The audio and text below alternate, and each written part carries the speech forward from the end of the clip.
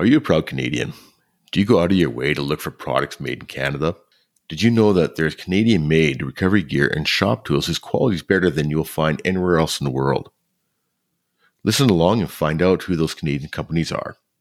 Are you into four-wheeling, camping, and exploring? How about off-road racing like mud bogs, short course wheel-to-wheel racing, or even desert races? Well, you've come to the right place. Welcome to 4x4 Canada podcast. My name is Wes, and I've been four-wheeling since I was 6 weeks old. I have over 20 years experience in 4x4 shops, many more than that in the off-road racing, and a lifetime of exploring the backcountry across Canada. Every week we bring you a new guest where they give you their perspective on the industry.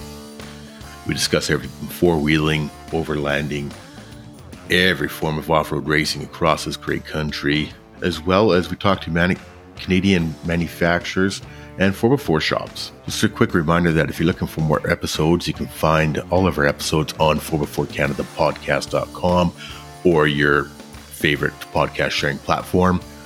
You can find us on Facebook, Instagram, and YouTube at 4x4canadapodcast.com. Now let's get to the show. Today I'm doing something a little different. One of the reasons I started this podcast was to showcase Canadian companies and manufacturers. So today, I'm going to talk about some of the Canadian companies that make recovery gear and shop tools. First off in the list, we have Freedom Recovery Gear, which is owned by Richard Sheridan out of Pritchard, BC. Richard was an avid rock crawler before rock crawling was a thing. He represented Canada in numerous events all across North America. Richard saw the need for a higher quality recovery gear than was already available on the market. His synthetic winch lines, recovery ropes, and soft shackles are made in Canada. Each one of those products is tested and certified. I've been to Freedom Recovery and I've seen the testing firsthand. Every single rope gets tested and every single rope gets pre-tensioned. You start talking to Richard, you can see his experience coming out and as well as his love for the product. But when you start talking to him, you realize that his products are the top of the world products. They're expensive, yeah, but the rope is made in Canada. He assembles everything. He does the looping it back and forth, and he tests every single one, and every single rope is preloaded. Customer service is great. I can't speak highly enough about Richard and Freedom Recovery Gear. Check them out, freedomrecoverygear.com. Afraid Not Ropes is another Canadian manufacturer of synthetic recovery gear.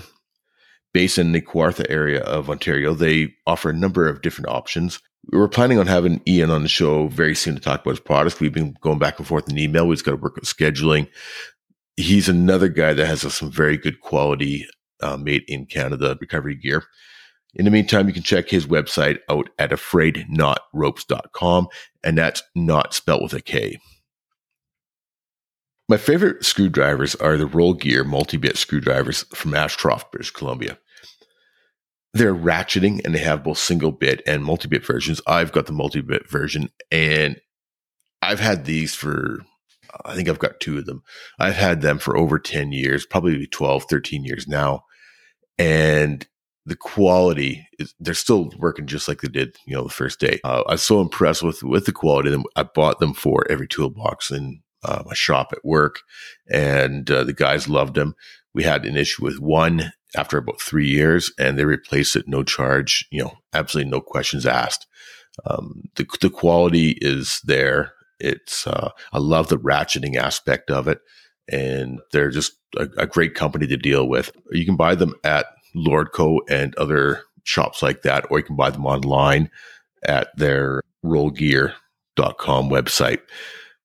ROLGEAR.com. Pick Quick is another made in Canada multi-bit screwdriver, PICQUIC. Since 1988, the company is probably the best known multi-bit screwdrivers in the Canadian market. I see them, lots of guys have them in their toolboxes. Again, another great quality product, decently priced. And you can check their website out at pickquick.ca, PICQUIC.ca.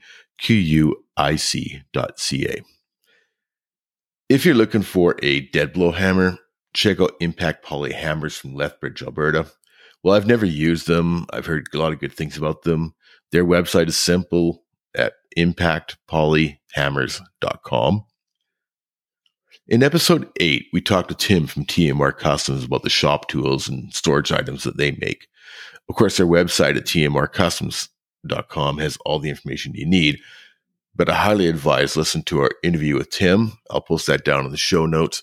It gets you a real behind-the-scenes look at their tools, their dimple dies, and all the different tools they have for fabrication, as well as the simple storage tools like, hanging up the grinders and all that stuff. So definitely, again, recommend checking out that episode number 8 with Tim from TMR Customs, and you can get what goes on in their head when they're designing these new products. The last on the list of Canadian tools today is Gray Hand Tools. They've been manufacturing top quality tools in Canada since 1912. I have some of my dad's Gray tools that are probably 30, 40 years old, and they look and work just like they're brand new. It was a third generation family owned business until a few years ago when Alex Gray III didn't have any children who he wanted to carry on. So he sold the majority of shares to the president and marketing director at the time.